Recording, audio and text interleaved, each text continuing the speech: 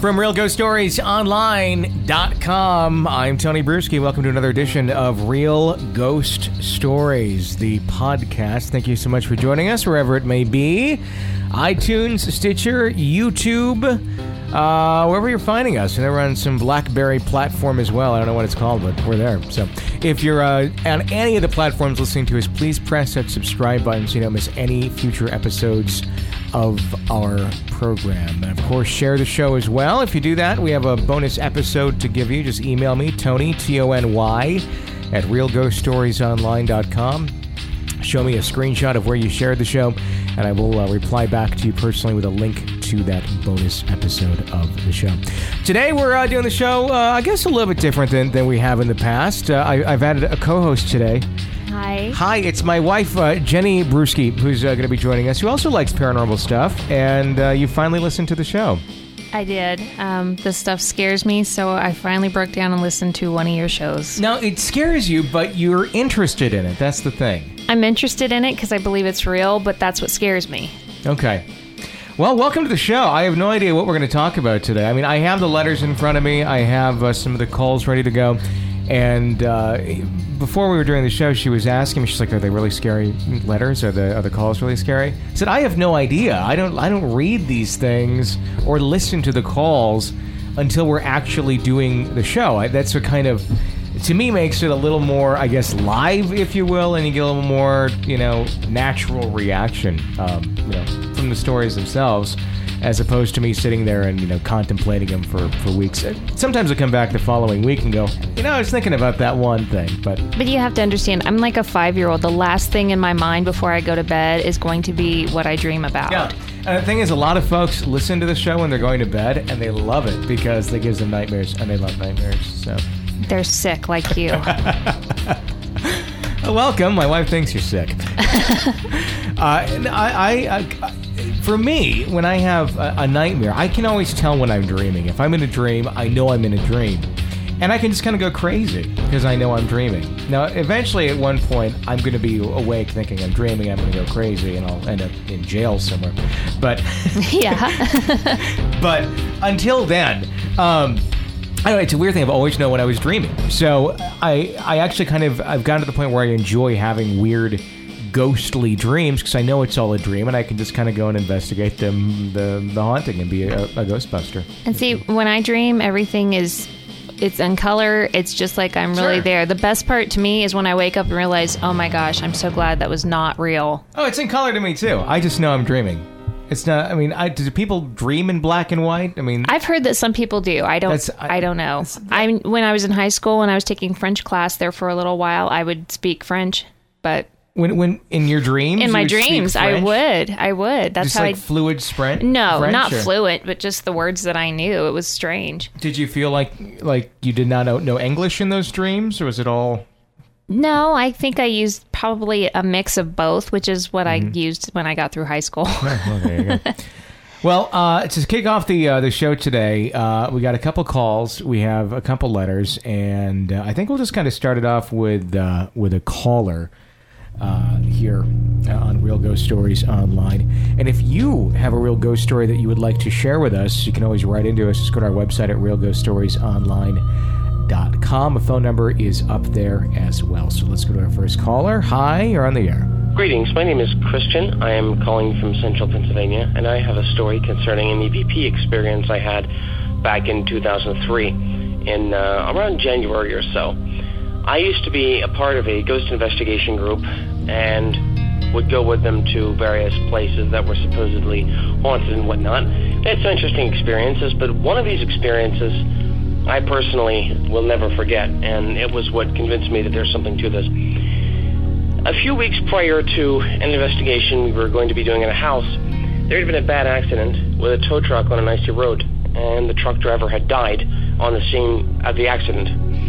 His wife, who apparently believed in spiritual things of some kind, decided that she wanted to come to our next investigation and see if she could get in contact with the dead husband via the EVPs that we were known for. But at the last minute, she canceled, saying that her grief was too great and that she wasn't ready, which is quite understandable. So we went to the investigation. It wasn't very eventful, but there's one thing we later discovered that turned out to be quite eventful. In one of our MP3s,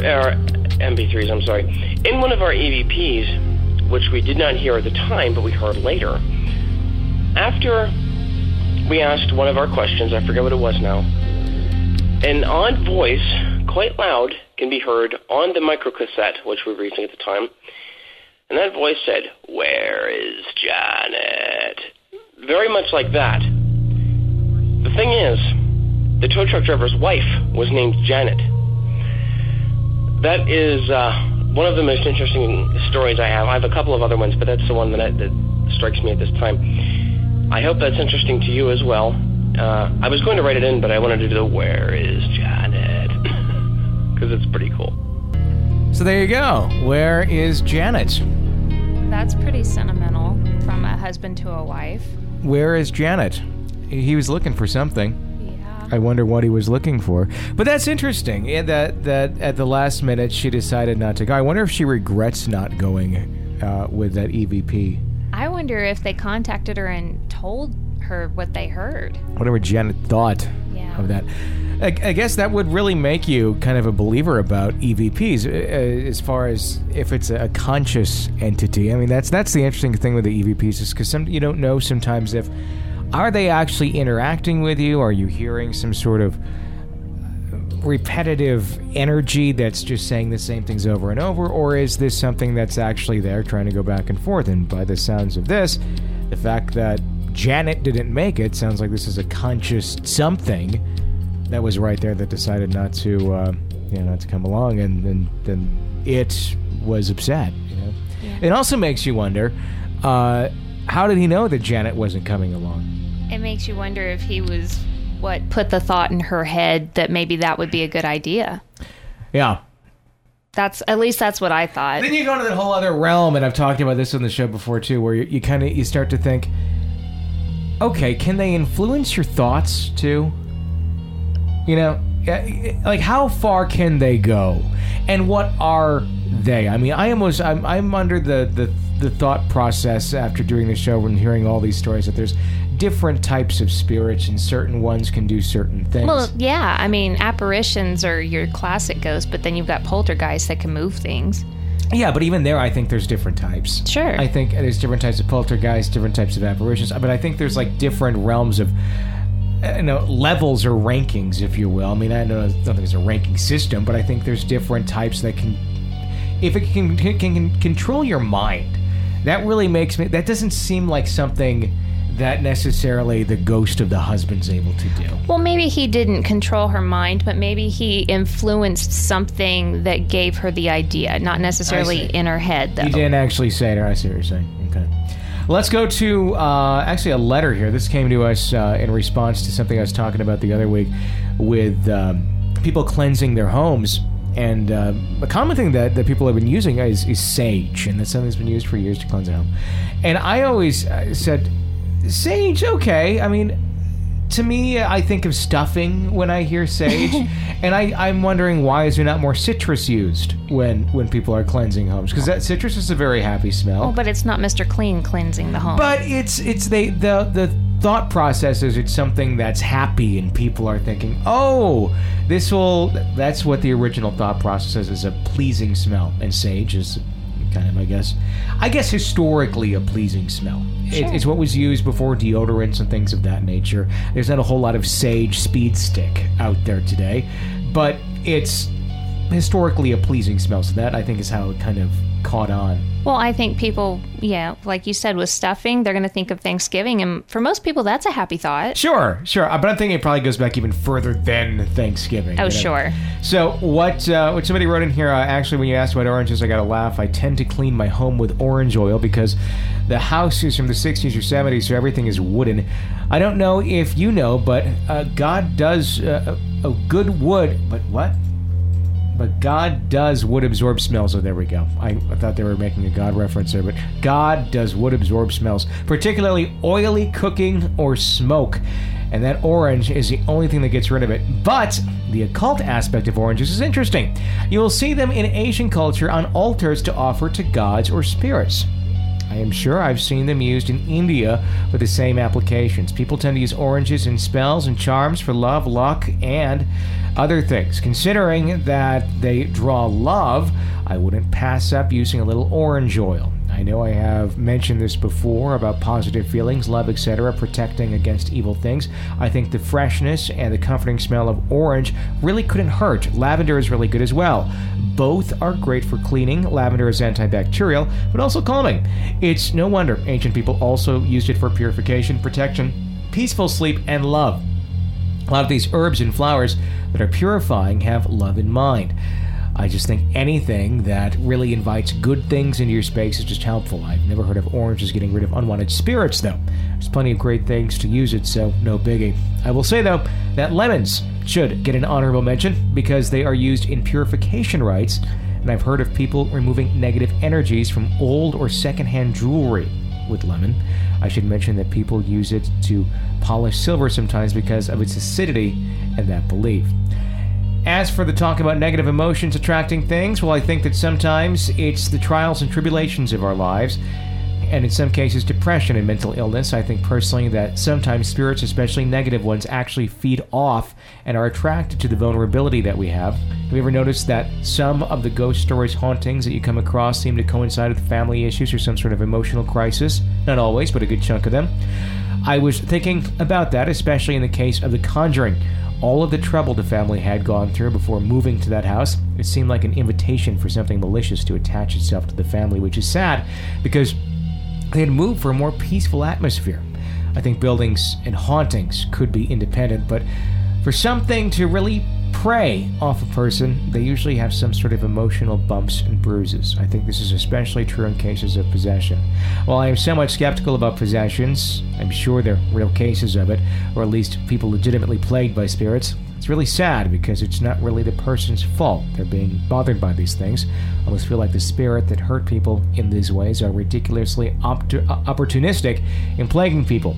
I'm still pretty convinced that resolving inner demons, inviting more positive energies into a space, and cleansing are our best protection against things like that. Even entities that are not particularly malicious seem to be drawn to people's emotional states.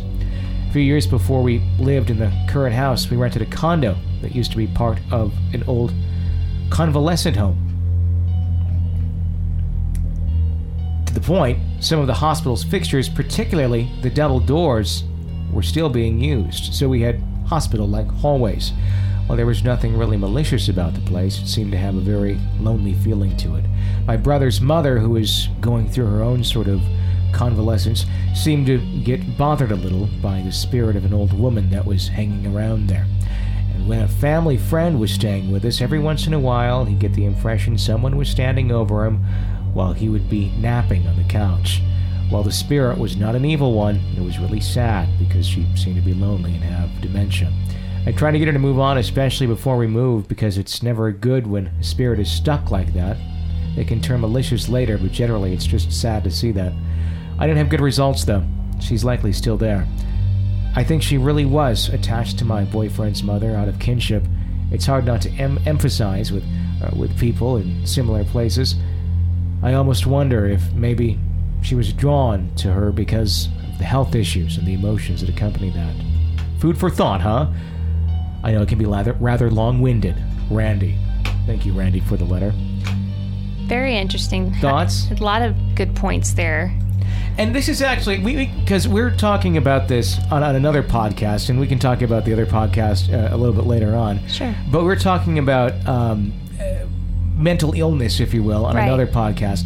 And we were talking about, I was comparing mental illness, making an analogy, not saying that mentally ill people are possessed, but it almost can feel like that. Yes. Where it feels like you're taking on or out of control sometimes, and like there's something else controlling you, when really, I mean, that is mental illness, that is a chemical imbalance, that's no way am I saying that is a demonic force taking over you.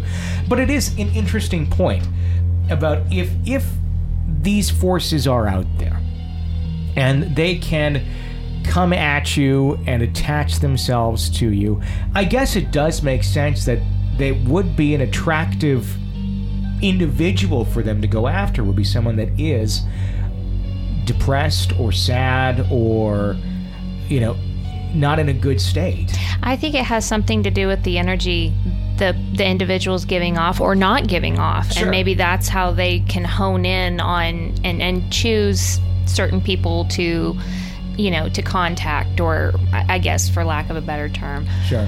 I have a quick story, but when I was going through a very trying time in my late teens, my father was in the hospital. Actually, the night he was that he went to the hospital, I was having trouble sleeping, but when I eventually went to sleep, my dream that I had was my great-grandmother, his grandmother, contacted me and said, "It's going to be fine. Don't worry. It's going to be fine." And, I woke up, and of course, like I said, I can't tell when I'm dreaming or I'm not, but I did feel more at peace because of that. And, I kind of like to think maybe she did try and contact me in my dream. Was she a peaceful woman in life? Yes, very much so. She was probably the best person in the family. So it was in character for her to... Very much so. Very much so. She took care of everybody. Okay. That's interesting. So to this day, do you have a belief one way or the other about what that I was? do, because the rest of the story is because of his stay in the hospital and the subsequent help that we got for him.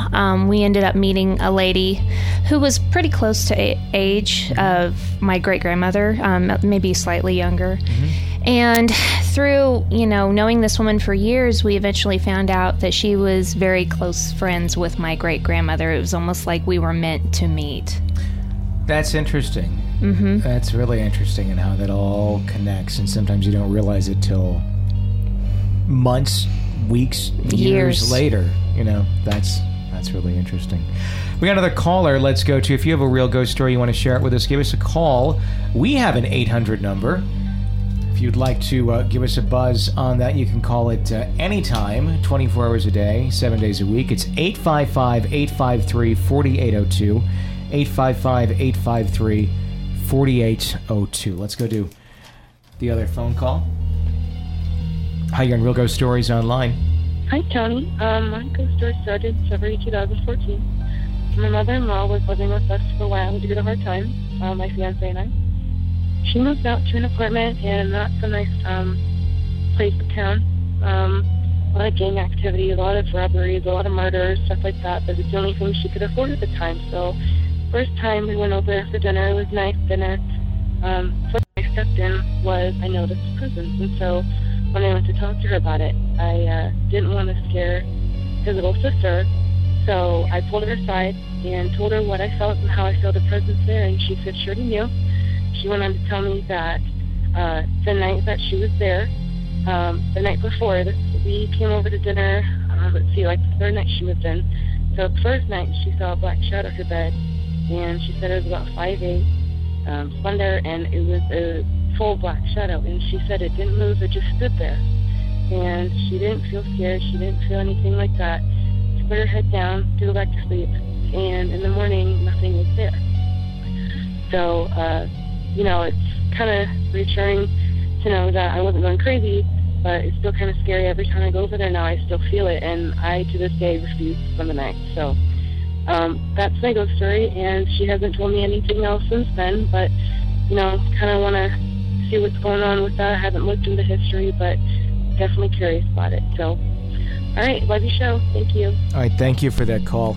Whenever you hear the story of the black shadow, that to me is one where it's probably nothing welcoming.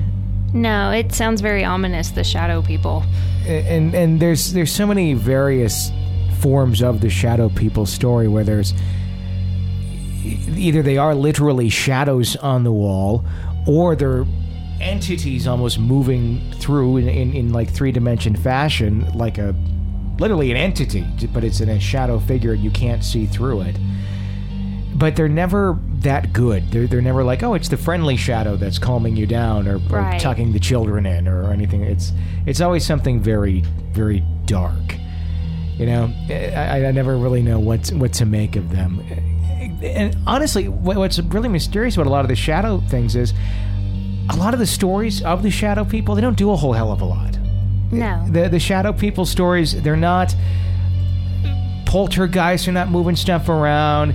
They're not necessarily, harming anyone or knocking things over or really harming anyone other than just existing and being this dark figure. And I think that's almost like what makes it more spooky than some of the other stories that we get of other entities that are truly, you can tell, demonic and evil. The shadow people are just dark and there, and you don't know what or why. Right. And I think of when you touched on the happy spirits or, you feel like it's got a happy presence. Most of the time when people talk about those, aren't they lighter in color when they see those?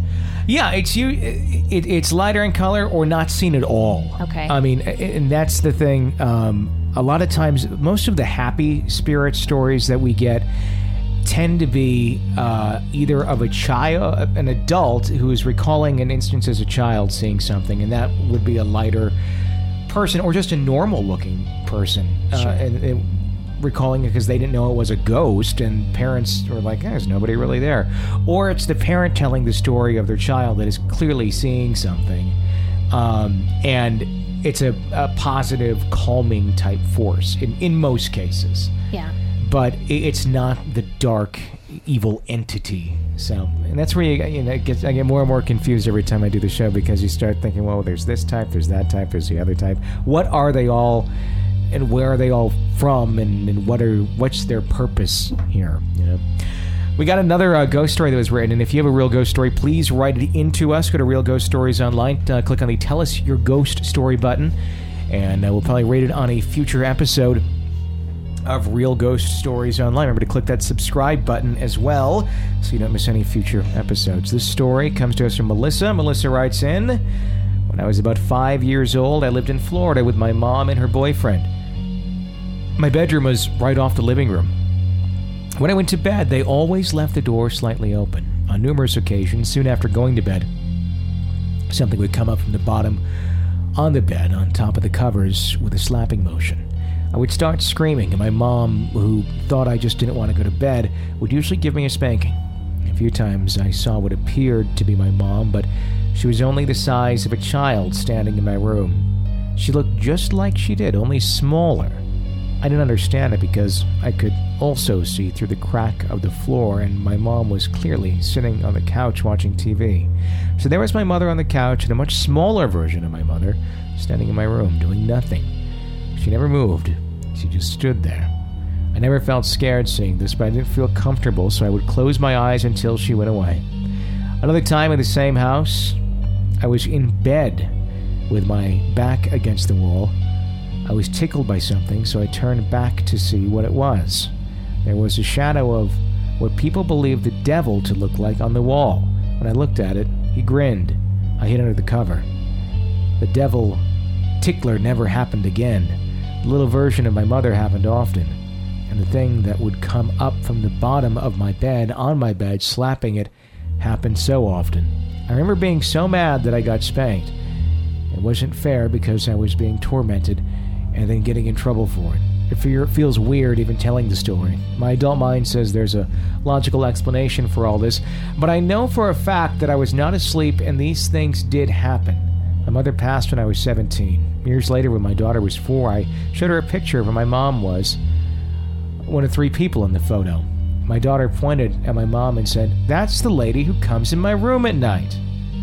I tried so hard to figure out when or how often, but she never opened up about it after the first statement. It was still pretty neat to know that maybe my mom was looking out for her. I've never experienced anything since I was so small, so I assume whenever it was connected to that house. There you go. I don't even know what to say about that. You know what my first reaction was? Carbon, is it monoxide or dioxide? Carbon monoxide, I believe. Because there's a lot of hauntings, I think, that can be explained by that. Yeah. Where it's literally, your brain tripping out. And I go there, I don't go there with a lot of them, but some I do where that almost sounded like a drug. Like someone who was on a drug seeing a tiny version of the mom walking around. That's an interesting thing. But that almost sounds like your brain is acting up and you're seeing things like she's on mushrooms at the age of 4. But I suppose it could be something that would happen if you're being poisoned by a small leak in your home of carbon monoxide, carbon dioxide, whatever it is. It's monoxide. Monoxide. Mm-hmm. And then the devil smiling at you that's on the wall. Okay, it's just, it's a figure that you already have conjured in your mind. You know what the devil looks like. Sure. Or the commercialized version of the devil. So I guess you could easily project that. It's not like some weird entity you've never seen that's popping out that looks evil. You're projecting these things. But the interesting thing that made me kind of step back on that one is the end, where the daughter is seeing this woman, the mom. Yeah.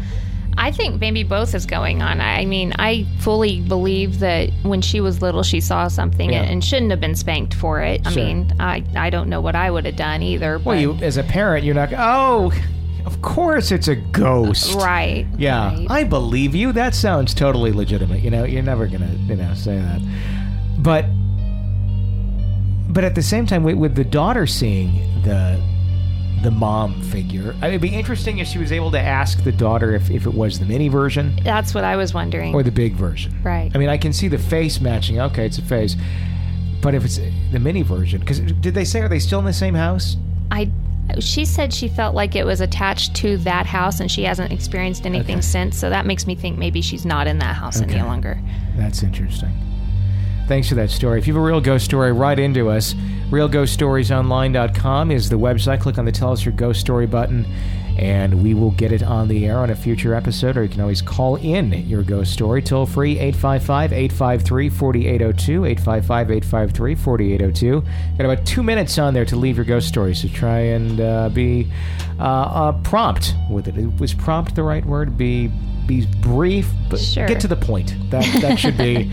how I express that. Or if you want, you can just call it back like 10 more times and leave your extended story, and we'll just clip it all together. But we would love to hear your ghost story. Next one comes to us from Christine. Christine writes in, this experience occurred between the ages of 5 and 7. My sister would have been between the ages of 10 and 12. She and I used to spend many fun times together playing in her room. Often, I would join her at night in sleeping in her double bed, very spacious for 2 small children. It was never discussed, but she and I always used to sleep back to back in the bed, or at least these were the positions that we would begin sleeping in at night.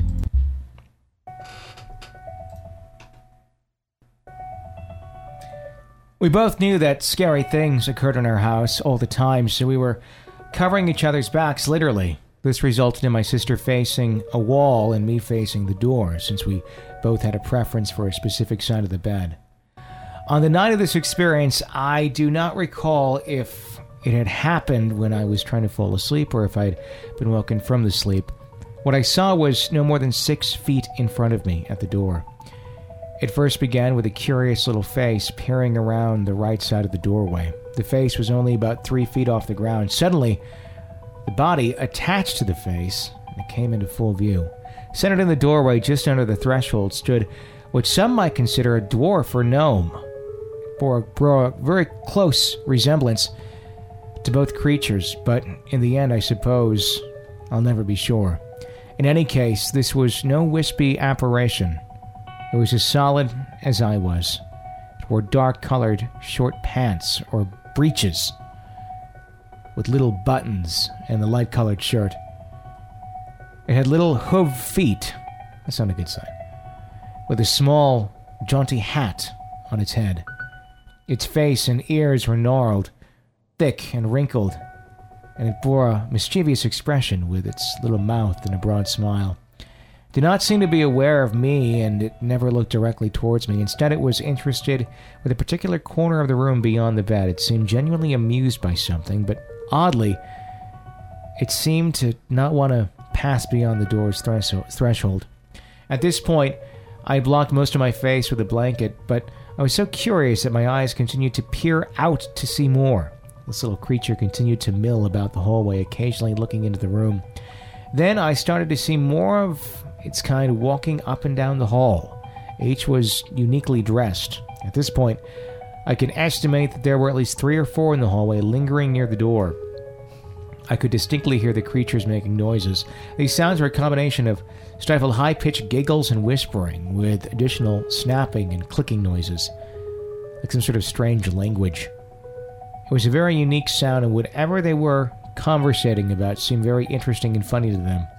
They did not seem overtly evil, but they seemed potentially troublesome, so I made sure not to make any quick moves, so they would not notice me observing them. Soon, they disappeared from the door area, as did their strange noises.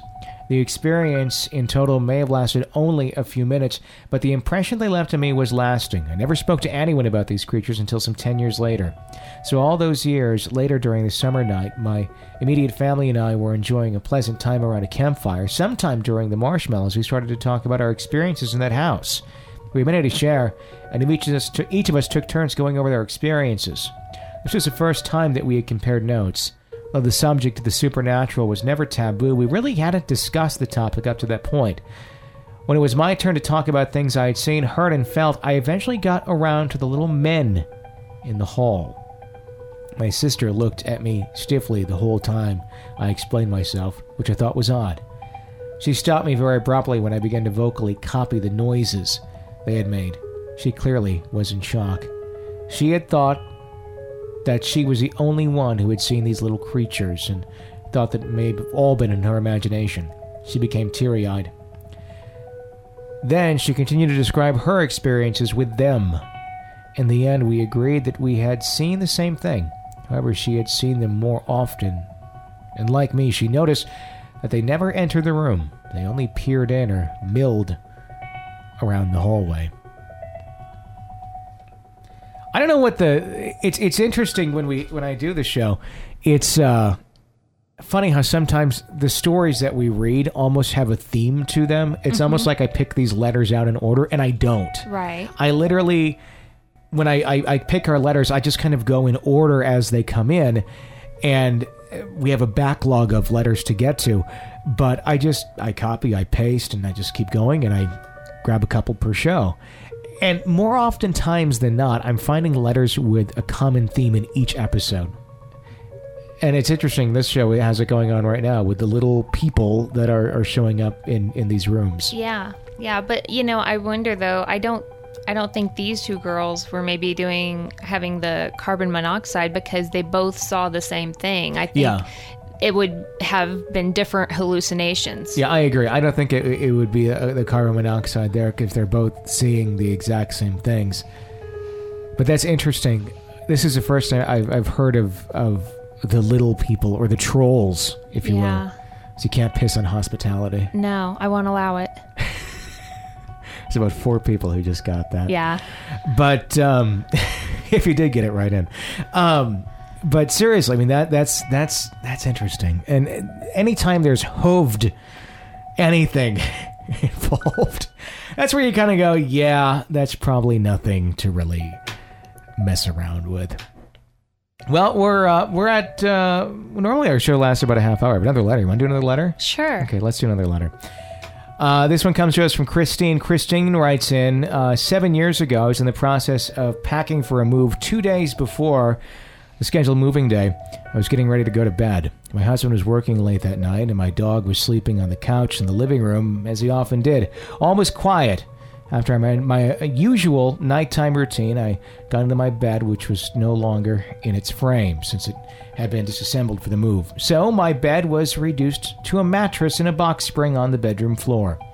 Got into my usual starting position and sleeping position, which is on my back. I started to relax and close my eyes in an effort to sleep. Soon, I became and felt a presence enter the room through the bedroom door and go around to the bed, over to where my husband's side was.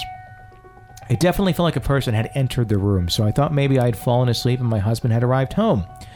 I opened my eyes, fully expecting to see my husband in the room, but he was not there. I checked the time on the alarm clock, which was on the table on my husband's side of the bed. I could see that it had only been minutes since I'd gotten to bed, and I wasn't too surprised by this since I knew I had not fallen asleep, since I still felt quite awake. Thinking of how odd this was, and mulling over the strange feeling I had, I slowly began to move my head back towards its original centered position.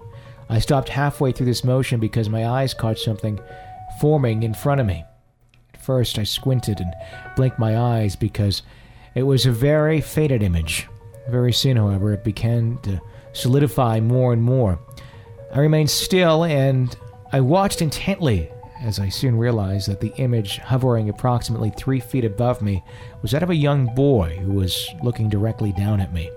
I moved my head up a little towards this boy and instinctively greeted him aloud with an inquisitive hello. This response seems a little silly to me now, but it was something I did automatically. I could now see that he looked like very clearly at this point. In fact, the light from the semi-open bedroom door was helpful in letting me see more of his form. I could clearly see he was a boy somewhere between the ages of 10 to 13. His reddish blonde hair was in the style of what people might refer to as a bowl cut. His face was so close to me that I could see his pale skin, dark eyes, and striking freckles on the bridge of his button nose.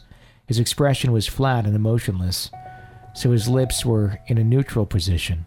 He wore what resembled a green army surplus shirt and had 2 breast pockets that had 1 button on each and more green buttons which ran down the length of his shirt, or at least the part of the shirt I could see. After all, he had no lower torso that I could discern. In retrospect, he appeared to be in the style of someone from the 1970s or 1980s. I observed all this detail within seconds. Just after saying hello, he spoke to me. While his mouth never moved, I did receive a message. He simply said goodbye.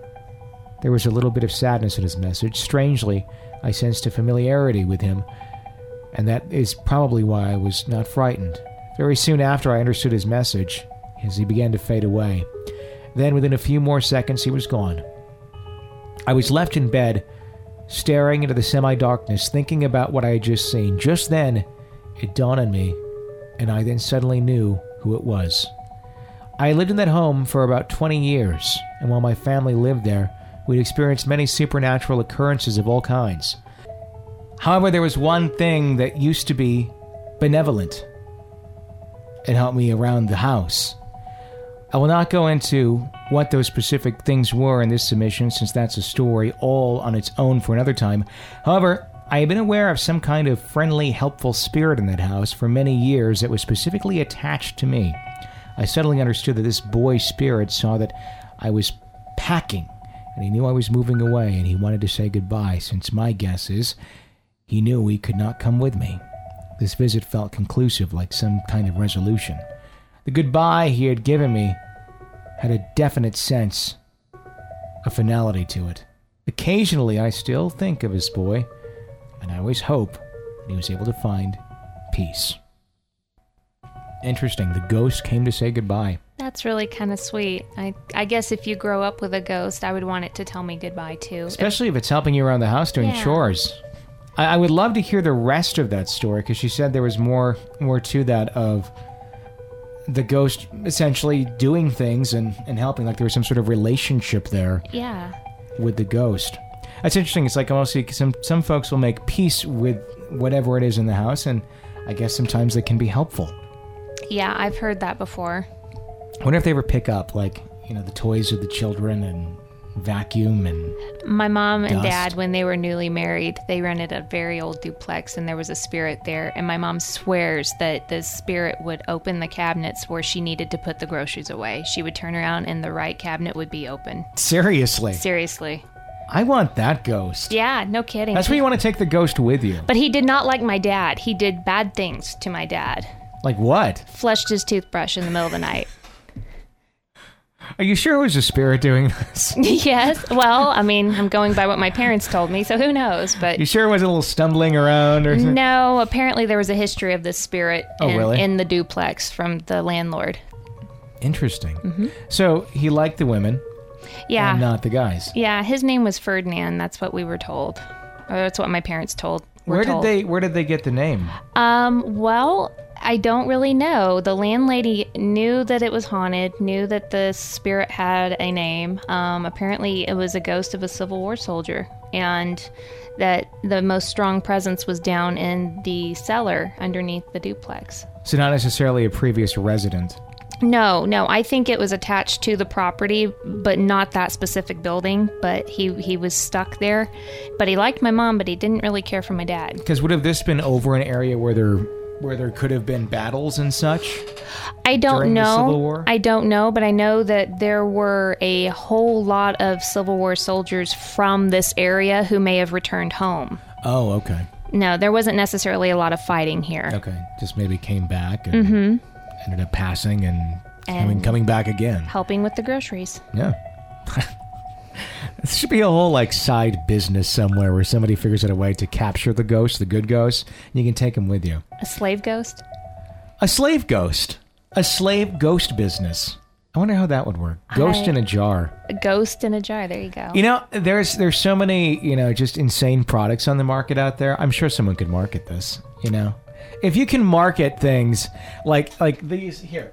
Down here, look at this. This is a fun product that I have here.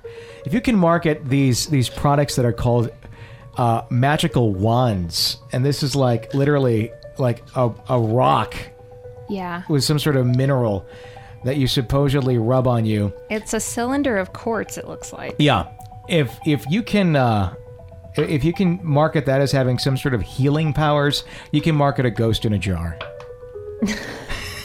Ghost in a jar.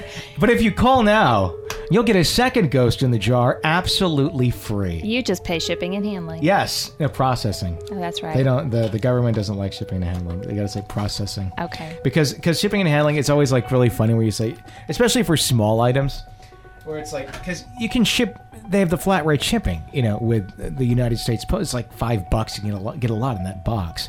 But shipping and handling, magically. With a lot of things, it's $14.99 shipping and handling. You can get it for $5, really. So that's why you say processing instead of shipping and handling, because in reality, the company's making more money off of you through processing. It's not shipping and handling. Okay, well. There's a little bit of marketing lesson coming in there today for Ghost in a Jar. Ghost in a jar. I would charge a lot for shipping and handling. That's almost I Dream of Jeannie. I wonder if you were to ship the ghost in the jar, if you're shipping alcohol, you need to label this. Must be 21 or older alcohol. Do you have to you'd have to label warning spirits being transported in these, some sort of. And you have to sign for it upon delivery. Be 21 or older. That's right. I could see that. Ghost in a jar. Another ghost story? Sure. Okay, I have another here. This is from Christine. Christine writes in, I have seen, heard, and felt spirits and energies all my life. I have been automatic writing for over 10 years, and in fact, I began recording EVPs in my home last year to great success. The majority of what has happened has been positive or not all that frightening. However, I'd like to share a particular childhood experience that was exceptional, and one that I feel solidly my belief in the supernatural, or solidified my belief in the supernatural, and caused me to search for answers in my adulthood. But before, a little background. I lived and still live in a town in Quebec, which is nearest to the bordering Canadian city of Ottawa, Ontario. The house I lived in while growing up until the age of 7 was quite new at the time. My parents purchased it. In fact, it was part of a subdivision built in the early to mid-1970s. I've never been able to find evidence of what might have been located on this land prior to this, although ultimately this may not be of any importance. From what I can tell, it was simply a mix of field and swampland. My family moved into the house a few years before I was born. During these preceding years, approximately 3, it was quiet and uneventful. That is, until I was brought home a week after I was born. Then my mother tells me things began shortly thereafter. These things included a myriad of occurrences such as objects being thrown or moved independently, doors and drawers being banged upon and shut, strange voices, partial and full-body apparitions, and non-human entities, along with the always dreadful feeling of being observed when seemingly alone. All my immediate family and some extended family and friends experienced things both alone and or with people present. The place definitely fit the traditional definition of a haunted house, that's for certain. Now on to the experience I want to share. I was approximately 6 years old, and I recall the event very clearly to this day, since it has left such an incredible mark on me. The neighborhood I lived in at the time was very family-friendly. My parents would have barbecues and backyard get-togethers all the time with the other neighborhood parents and their families. So, on one very warm summer night, my parents, my sister, and I were over at my neighbor's house across the street at one of these aforementioned get-togethers. Later that evening, while I was playing with the other neighborhood children, I realized I really wanted a popsicle. I asked my friend if she had any at her house. She responded that she did not, so knowing that they were stuck back at my place, I asked my mother if I could go on and get one. She said yes. We did not often lock our doors at this time in our neighborhood, so I simply entered my house. It was completely dark. There were no lights on inside of the house, and I did not need much light coming in from the outside. I was immediately spooked since I had experienced various supernatural going-ons before this, and I hated being by myself in this house because of this. I recall hesitating on the landing. From here, I could either go downstairs to the lower floor, which was very dark and the epicenter of supernatural activities, and also where the bathroom and bedrooms were. Or I could go upstairs to the upper floor where I could get my popsicle in the kitchen and quickly get out. But at that moment, my little child mind realized I really had to urinate, and I did not think I could hold it much longer. So I first went upstairs to get the popsicle. Can you believe it? I even remembered that it was purple, grape-flavored, my favorite. And I placed a popsicle on one of the stairs for a quick pickup later. After this, I made my way to the main landing again. You see, the only bathroom in our house was downstairs at the very end of the hallway. For a 6-year-old, this hallway seemed longer, especially when one was traveling down it at the state of absolute fright. So I quickly made it down the dark staircase and walked swiftly past the 3 bedroom doors which lined the hall. Many of the haunting activities happened in these rooms, so I did not dare look inside.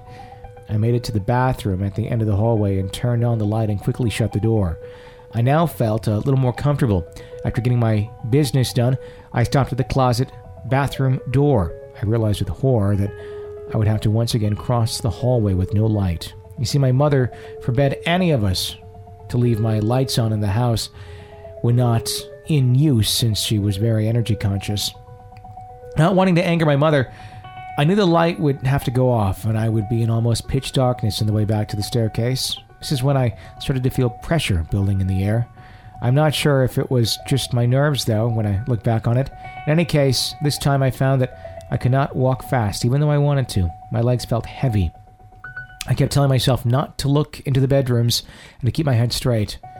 I succeeded in passing my sister's room without looking. Next, I walked to where my room and my parents' room's doorways faced one another. I ignored my room, but I suddenly felt drawn to my parents' room. Also ignoring my own rule of not looking, I turned towards my parents' bedroom door and moved closer to just under the door frame. That's where I stopped and froze. The sight I saw confused me, and I tried hard to understand what I was seeing. My parents' room was on the ground floor, so the bedroom window was naturally ground level as well, and it was fairly long and wide. Glaring at me through the window was something I can only describe as a bull, but with a difference. It had human facial features. It had furrowed muscular nose. Its face had a twisted scowl. Its body was ripping with black muscle. It was entirely black, but had an unusual shine to it. It had long, curved horns, which had a strange glow reflecting off of them. Around this thing was a fiery glow, and I know this creature meant me harm. However, I continued to stand at the door, frozen and transfixed. It kept scowling at me with an intelligence not found in any animal. I started to fixate on its eyes, which were pitch black, except that, just like the horns, they had glints of orange-yellow light. My mind stopped thinking. This creature was crouching and lowering its head as real bulls do when they're about to charge. It had hooved feet. I do not know how long we both stared at one another, but I know I was moving towards its black eyes. I recall being only inches from its eyes. I continued to move closer to the being, and its features were becoming more and more detailed as I moved closer to it. It never made a sound, but its expression spoke for itself. Suddenly, over my left shoulder, I distinctively heard a woman's soft yet authoritative voice call my name. This snapped me back to attention, and I was physically back under the door frame, no longer close to the creature in the window. The voice immediately followed my name with the instruction, "Turn around and walk away." I listened to the voice. I turned and began moving up the stairs. When I reached the landing, I heard the woman say with the force, "Run and see your mother." And I did run. I did not tell my mother what had happened, however. I did not think thank anyone or think anyone would believe me. Over the years, I've tried to find others who may have seen something similar and have not shared this experience with more than a few in my life. Thank you for reading my story. What about the popsicle? It must have been one heck of a popsicle to go into that house for it. But they forgot the popsicle. Oh, yeah. Notice? Came out, never said what happened to the popsicle. No, I would have thought, I don't want to go over there. I'm just going to stick here popsicle-less. Popsicle-less. Yes. Without popsicle. Is that a word? It is now. Just popsicle-less.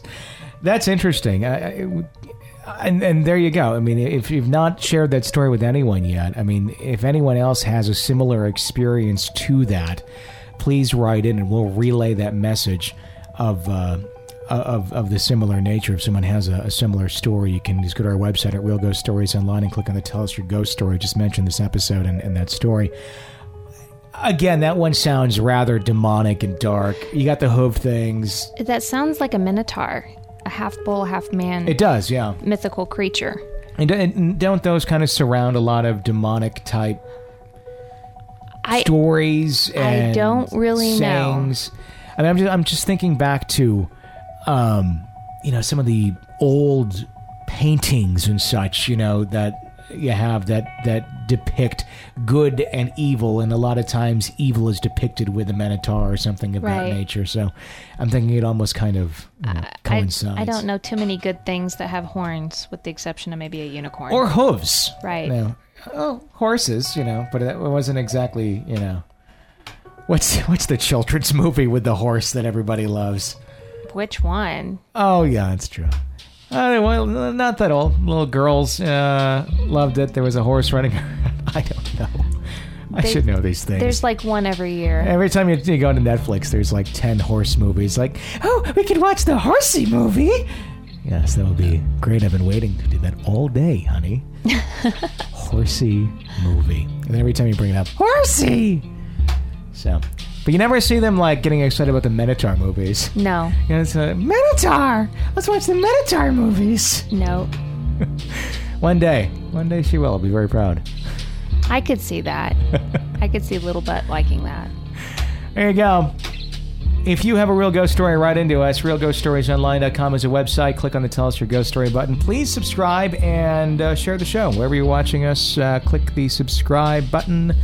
And do tell a friend about the show. That's how we grow. That's how we get more ghost stories to share with you every single week here on Real Ghost Stories Online. Thank you for joining us. You want to come back again more often? Yeah, thanks for having me. This was fun. I enjoy being able to banter with another human being. I'm thoroughly freaked out. Rather than just myself. So, there you go.